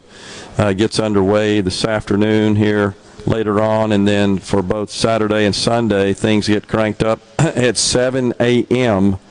On Sunday at 7 a.m., a worship service at the Sheraton Refuge, the Grand Ballroom. So they're occupying a number of different venues around the area to celebrate this 100 years of Faith, Family, and Farm Bureau. So it looks like the Senate, the U.S. Senate, has succeeded in passing legislation that will, in fact, avert a big old strike, a rail strike, which was a huge concern. And, of course, it's still kind of mind-boggling, but there's a 1926, I think it's called the Rail Act, that authorizes, empowers the U.S. Congress, the government, along with the president, to intervene in the railroad industry in situations where there may be a labor dispute that would a strike could shut down the railroads and cause great harm to the U.S. economy. In that situation, they can't intervene. They did, and so what they're essentially doing is negotiating a contract on behalf, you could say, of the union and the railroads, and putting that in place that the parties would abide by, get back to work. And one of the sticking points was sick leave. Now, we talked about this the other day, and I'll have to say that I did a bit of research on this, Rhino, after we discussed it, and found out that presently the rail unions, there are 12 of them, their present employment contract, 12 different unions, only includes 1 day of sick leave. Now, I do think that is a bit out of touch and not aligned with the present market conditions for employees and for benefits for employees offered by their employer. I was a little shocked to learn only one. So it is true that the rail workers were having to use their vacation days anytime they had a legitimate reason to be away from work due to illness. And so what they wanted was 7 days. And even the union bosses, read a couple of reports about this, that were negotiating, union bosses with the actual employers, the railroad companies themselves. Even they were more focused on pay, an increase in pay, and weren't really addressing the sick leave issue, which I found to be rather astonishing. And even in that scenario, 8 of the unions were willing to accept that agreement in September. 4 were not. But it turns out that those 4 that were unwilling to accept that agreement comprised the vast majority of the workers. The 8 unions that were on board with it don't represent as many workers as the 4 who were opposed to it, which I thought was rather interesting. So there's still some question as to whether or not in a separate agreement, separate from the overall employment agreement and the compensation aspect of it, that the Congress will be able to step in with a separate bill that would provide for the 7 days they're asking for. There seems to be broad support for that, but it's getting a little contentious, and not really quite sure where all that is going to land at this point. But I did want to say that I wasn't aware the other day when I was talking about this that they do not presently have more than 1 day of sick leave. I learned that since our discussion of this on the program, and so I do find that to be unreasonable. I do believe that they need to have more time than that. 7 days certainly sounds reasonable, but then it depends on how many vacation days they get. I think you have to look at all of that sort of time off, paid time off situation as what's reasonable in that respect. And of course, it's what the market will bear. I'm really surprised that the workers continue to stay on with these railroad companies only having 1 day of sick leave. I'm just a little surprised that hasn't come up before. It's because they have 30 days of vacation. Well, that was the question. So that's okay. Thank you for that, because that does change the equation a bit, right? If you get 30 days of vacation, well, that's probably a little higher than the average. I haven't done the research on that, but I think most people, I'd be curious to know, that are tuned in, that are employed. How many days does your employer give of vacation? So what we did at my company, for what it's worth, and I think a lot of companies have moved in this direction, you just got a bucket of paid time off, and you use it however you want: vacation, sick, bereavement, etc. You know, you have this all the time, Rhino. Schools got to go to a school function for my kids. Of course, sure, you should be off for that, need to be off for that. Do you need off all day, though? Probably not. And so that's where I start to question some of those motivations and some of what I guess the employees are looking for. But yeah, there's got to be some reasonableness test there, certainly, for sure. But you're enlightening me now, Rhino. I didn't look it up, but it does kind of make you wonder. Okay, so you're going to get 30 days of vacation plus 7 days of sick leave plus a 24% increase in pay that, as we discussed the other day, is retroactive for 2 years. I get 3 weeks vacation and no sick leave, says Keith in Vaden. Okay, there you go. Appreciate that, Keith. If they were getting 2 weeks of vacation and then layer on top of that 7 days of sick, that would equate to your 3 weeks, Keith. I would say, yeah, that's reasonable. 4 weeks plus 1 personal on the C-Spire text line. 1 week personal, so that's a total of 5 weeks. That sounds a little high, but there's a question I would have for the person who sent us that, Rhino, is that for everybody that works in your company, or do you have to be employed for a certain number of years to qualify? Because this is the way we did it in our company. We escalated the number of days of PTO based on your tenure, based on your time with the company. It was an incentive for you to stay with the company. But look, it's private concern, in my view, between the employer and the employee, and given the situation we have now with an incredibly tight labor market, we reported yesterday 1.7 jobs available for every worker out there who's unemployed. That's upside down. We did get unemployment numbers today, by the way, and they actually came in a little hotter than expected. In economic parlance, hotter means that the expectation for the number of jobs in this case created was lower than the actual number, and that sent the markets into a negative territory, because that usually signals to the Fed, hey, we're still trying to fight this inflation, and as long as all these people are working and earning money, they got money to spend, and that props up inflation, and therefore we're going to have to be more aggressive with the interest rates. That's kind of the cause and effect process there, scenario there, and that tells the markets, hey, we're going to keep seeing these these interest rate increases, and they don't like that. So that's still a little surprising. I just think we have so many people that during the pandemic, with all the helicopter money, chose to retire, sold their assets, house prices through the roof, etc., went to the sidelines. They're not in the workforce. This is hurting from an tightness of the employment, the labor market situation, and that is contributing, of course, to inflation quite a bit.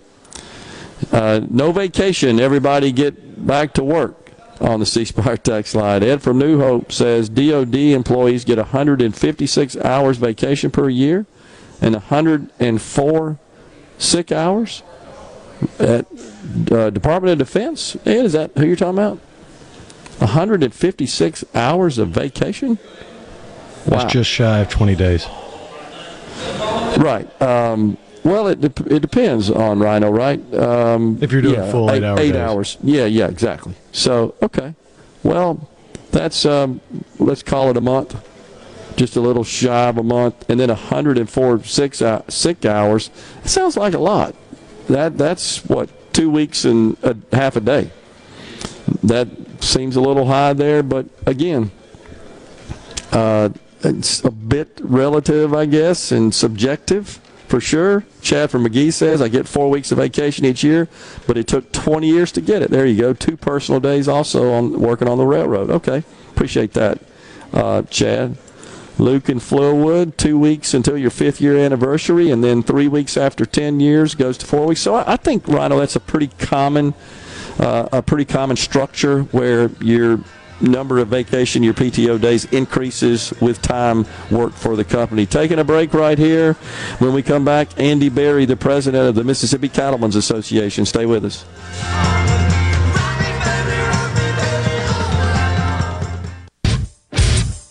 You're listening to Middays with Gerard Gibert, here on Super Talk Mississippi.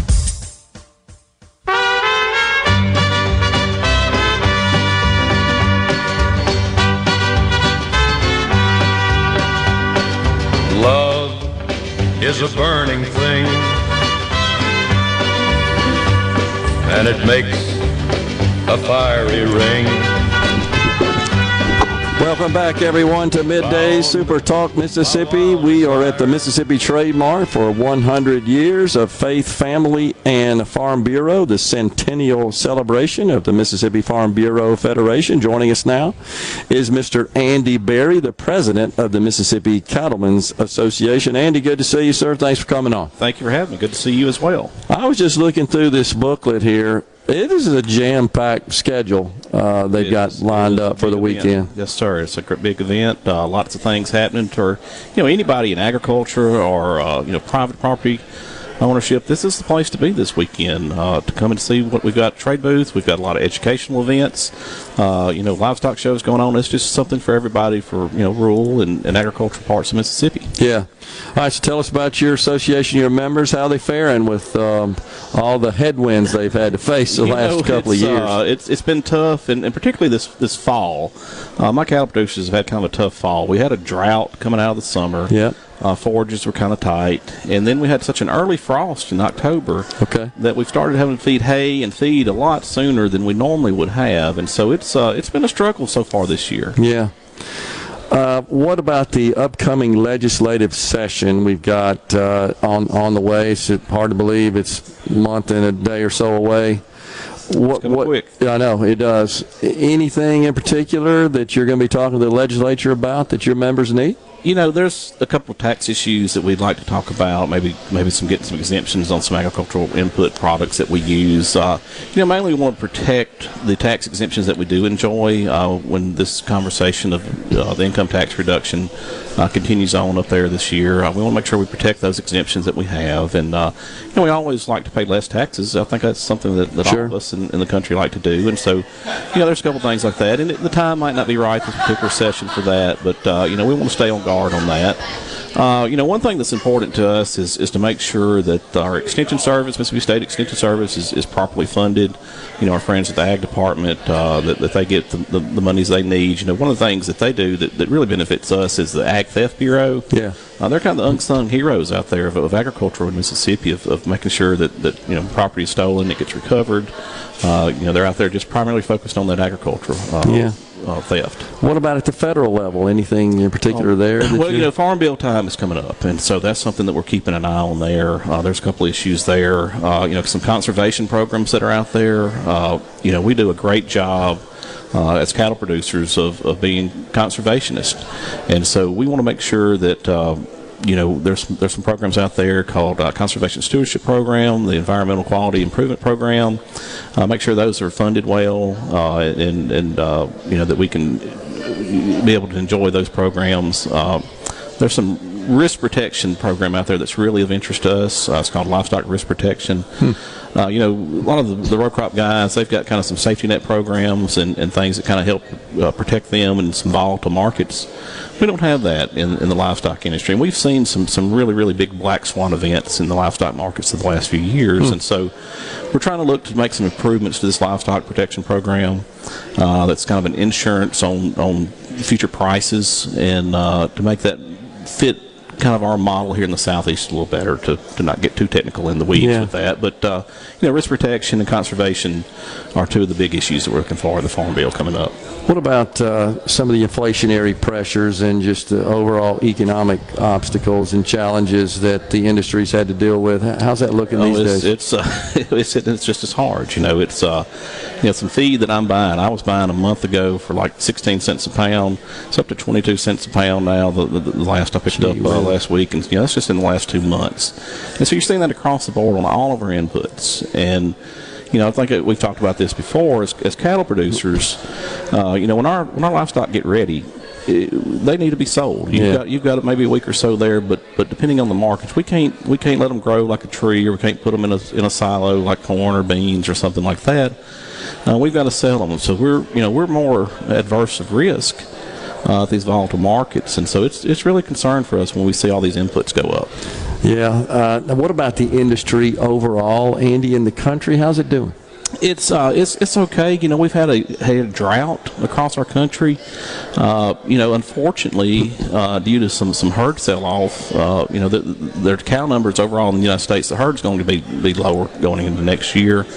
That may mean for some higher calf prices for us coming into 2023. We thought that was going to happen in 22. It didn't quite get there, but as much cows herd reduction that we've had, it's going to be hard not to see where we're not going to have some better prices for our calves next year. Interesting. Well, what about the global market? Demand is strong, and that's surprising. Seeing the challenges that we had, particularly coming out of the pandemic, but beef demand continues to grow and outpace, and that's a testament to the product that we produce. We produce what I think is the best protein out there is beef, and so we see demand for it all across the globe. Yeah. Any concerns about just the push from some, not only in the country but across the world, to just honestly just eliminate beef totally from human consumption? That's always a concern, and that's something that we try to make sure that we have a seat at the table with those type of places that are having those conversations. Sometimes that our industry gets a little ridiculed for being there, but you need to have a seat at the table. Yeah. To make sure that you're representing your point of view and the positives that you do. What's great about cattle and beef is cattle take a protein, a grass that is otherwise unpalatable for anything else. Mm-hmm. And they take that and they turn that into such a high-quality protein, which is beef, as their finished product, that through the rumination process that no other animal out there is doing. And so, we're really sustainable in what we do and how our cattle thrive and live, in just their being. This is a sustainable model. And so you take across our country, there's so much land out there that's not suitable for row crops. And so what it is suitable for is grazing. And so that's the best use of that land, is to be out there and to be grazed and to make the most benefit of that. That's a great point. Honestly, I don't know that I've ever heard it described that way in the past, Andy. And certainly those that seek to just end the industry, they don't seem to be thinking about that either. No, it's not. And you can go further a step and look out west and all the fires that we've had. Yeah. You know, one of the solutions to that is grazing, is to cut down on that underbrush, and to reduce the fuel load that they have in those western states. And that's something that we've been prevented through several administrations of having full access to a lot of that BLM and Forest Service land that's grazing. That's a huge industry out west, is grazing those government lands. We've talked with guests earlier today that have concerns about whether or not we're producing new generations of farmers. And just passing down, most of which comes from families that have been in it for a very long time, and they pass that down, and now they're finding that their offspring really don't have an interest in continuing that. Is that a concern for you? It's a big concern for us, and it's an actual fact that there's a problem there. Here in a minute, we're going to have a speaker come up and talk about succession planning to the next generation. Yeah. But we've got to make it rewarding financially. Sure. For the next generation to stay involved in that. And that's something that I try to communicate to all politicians at all levels. In Mississippi, when you have a healthy agricultural industry, particularly a cow type of industry, we're not pocketing and growing our wealth. What we're doing is we're growing our assets. When we sell our livestock, we turn that money over. We buy more feed, we buy more fence, we buy a tractor, we buy a gate, we buy a truck. That money gets turned over in the community. You can look at the Delta you've seen the growth in large farms and the death of small towns. And so we want to make sure that doesn't happen in our cow-calf part of the state, that we can keep our cow-calf and cattle people healthy, to keep these rural communities and keep the economic growth alive in rural Mississippi. Yeah, it makes sense. So where does the cattle industry, where does it rank within the overall agriculture industry in the state? In Mississippi, I think we're 12th or 15th in there. We're kind of down the line in total value of production there. There's some big commodities out there in front of us, but we're respectable. I think around $1 billion of sales that we do a year. Is it staying fairly level? You see growth or pretty decline? level? It's we've had some sellouts through the last year. It's been challenging with the inputs that you talked about earlier. We've had some sellouts of folks getting older and selling out. But you also see some younger folks that are growing and getting kind of like I talk about, getting larger. In terms of their herd and not having those small herds and more people involved in it. So it's just a concern for us. Yeah. And I guess we just have new generations coming up that are looking for a different lifestyle, but still, you can live in the areas of Mississippi where they could be cattle farmers and still have a pretty dang good lifestyle. You can, and I do it as a second job. I have a job here in town, and then I go home every night, and by the light of the tractor, my flashlight, I farm, and there's a lot of folks like me out there that do that as a supplemental income. But we do see, and particularly across the state, I see a lot of young folks that are getting into it. It's the asset and the money that it takes to get involved in it. You got to have land, you got to have tractors, so you got to have some help to get started into this business. Well, it sounds like though we're going to have to probably put our heads together and address this issue because we all rely on it. I agree. Again, to me, I think one of the things just worth repeating is when we have a healthy livestock and agriculture industry, we've got a healthy economic Mississippi. Absolutely makes sense. Andy, thanks for coming on. Sir. Good to see you. Appreciate you having me. Andy Berry, president of the Mississippi Cattlemen's Association, has been our guest with the Mississippi Trademark for 100 years of Faith, Family, and Farm Bureau. Coming right back with a final segment on Middays. Stay with us.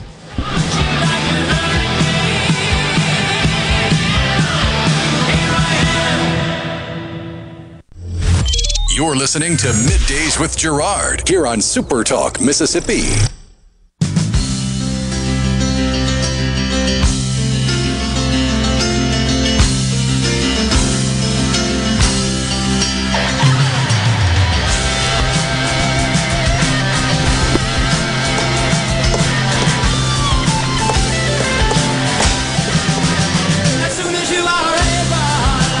That would be Kevin Cronin on the vocals there. Gary Richcraft on the electric guitar REO Speedwagon. I'm still mad, Rhino, because they're not in the Rock and Roll Hall of Fame. What can we do about that? Who do I express my grievance to? The Hall of Fame selectors, I guess. They got to be in the Hall of Fame. It's just crazy. Wanted to pass on, folks, that Thomas in Greenwood paid me a visit this morning, Rhino. Came by the Trade Mart, is in town for some family things he's taking care of, and really appreciate him coming by and showing his face and shaking my hand. I know we like to spar and have fun on the text line here, but it was good of him to take his time to come down to the Trade Mart, come to the building, and come find us here at the Element Wealth Studios and say hello. Appreciate that, Tom. It's good to see you, man, and hope you have a good time here in the Central Mississippi area. You probably saw the same thing I did, Rhino, that the rail workers receive 3 weeks of paid vacation and up to 14 days of personal leave. Is that sort of where you got the 30 days of vacation figure that you shared with us, which does, I think, change the complexion of the argument for 7 paid sick days? Would you agree with that? I mean, it's and if you're almost 2 months. If you've got any seniority whatsoever, you can bump those days that you're paid to be off up to over 40.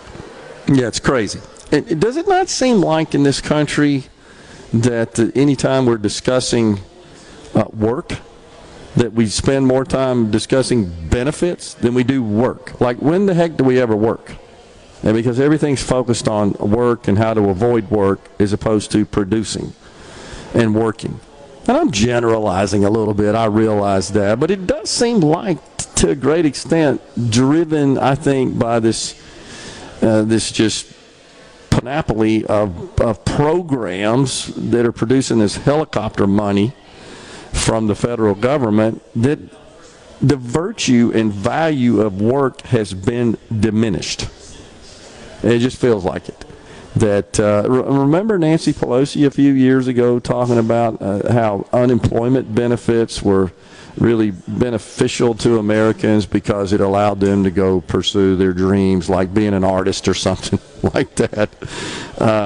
It just feels like there's this constant narrative where work is being diminished, and that's scary. Joe in Meridian says, where I work, have a zero tolerance for sick call-in unless you have or can get FMLA, family medical leave. Vacation and personal days have to be scheduled 2 weeks unless you get your co-workers to cover. I mean, I hear you, Joe, and I don't want to speak on behalf of your employer, but situations are different. And just keep in mind that when you're not there producing, it's costing the company money, which essentially costs everybody money. So there's got to be a balance struck. It's an economic problem to deal with. You got to give folks time off. They can't work every single day of the workday calendar. They've got to have some time off for vacation, and there's value in that, of course, when people get away from their workplace and relax and kind of refresh and re-energize. There's no doubt about that. I think that's all valid. But still, though, it just feels like we've got this kind of movement in this country where, the great resignation and all that kind of crap. So I read a report this morning, just thinking about it, where now employees are using fake offers from other employers to negotiate higher pay with their existing employer. Not surprised, but that's becoming a trend. You know how that junk works, Rhino. It starts spreading around social media and TikTok, and the next thing you know, everybody else is doing it. It develops into a trend. It starts to take root, take hold. It certainly feels like that to me. But friend Sharon and Brandon says the value of work has been diminished because we have now become focused on making sure your mental health, in quotes, is being taken care of. That's an excellent point there, Sharon. Honestly, it's the same thing about two tied up in knots like a pretzel about words, And what did we report a couple of weeks ago, Rhino, in King County, where Seattle was located? in Washington State that you can't have Christmas decorations around your workplace because it might offend other people. And it's just junk like that. And it just makes me think, when the heck do we ever concern ourselves with actually working and producing value for society? Wow. Did I hear you correctly that the rail workers get 6 weeks vacation now with 1 sick day? That's from Donald in Oxford. That is our understanding, and Rhino evidently researched the same sources I did, which all seem to be the official credible sources. That is the case. So now they're going to get arguably 7 more days. That's what they're lobbying for, at least 7 more sick days. I mean, it's 2 months off before it's all over with. No, I'm not on board with that. That seems unreasonable. We have enjoyed our time here today for 100 years of Faith, Family, and Farm Bureau, the centennial celebration for Mississippi Farm Bureau. Have a great weekend, everyone. Stay safe, and God bless. The red, white, and blue.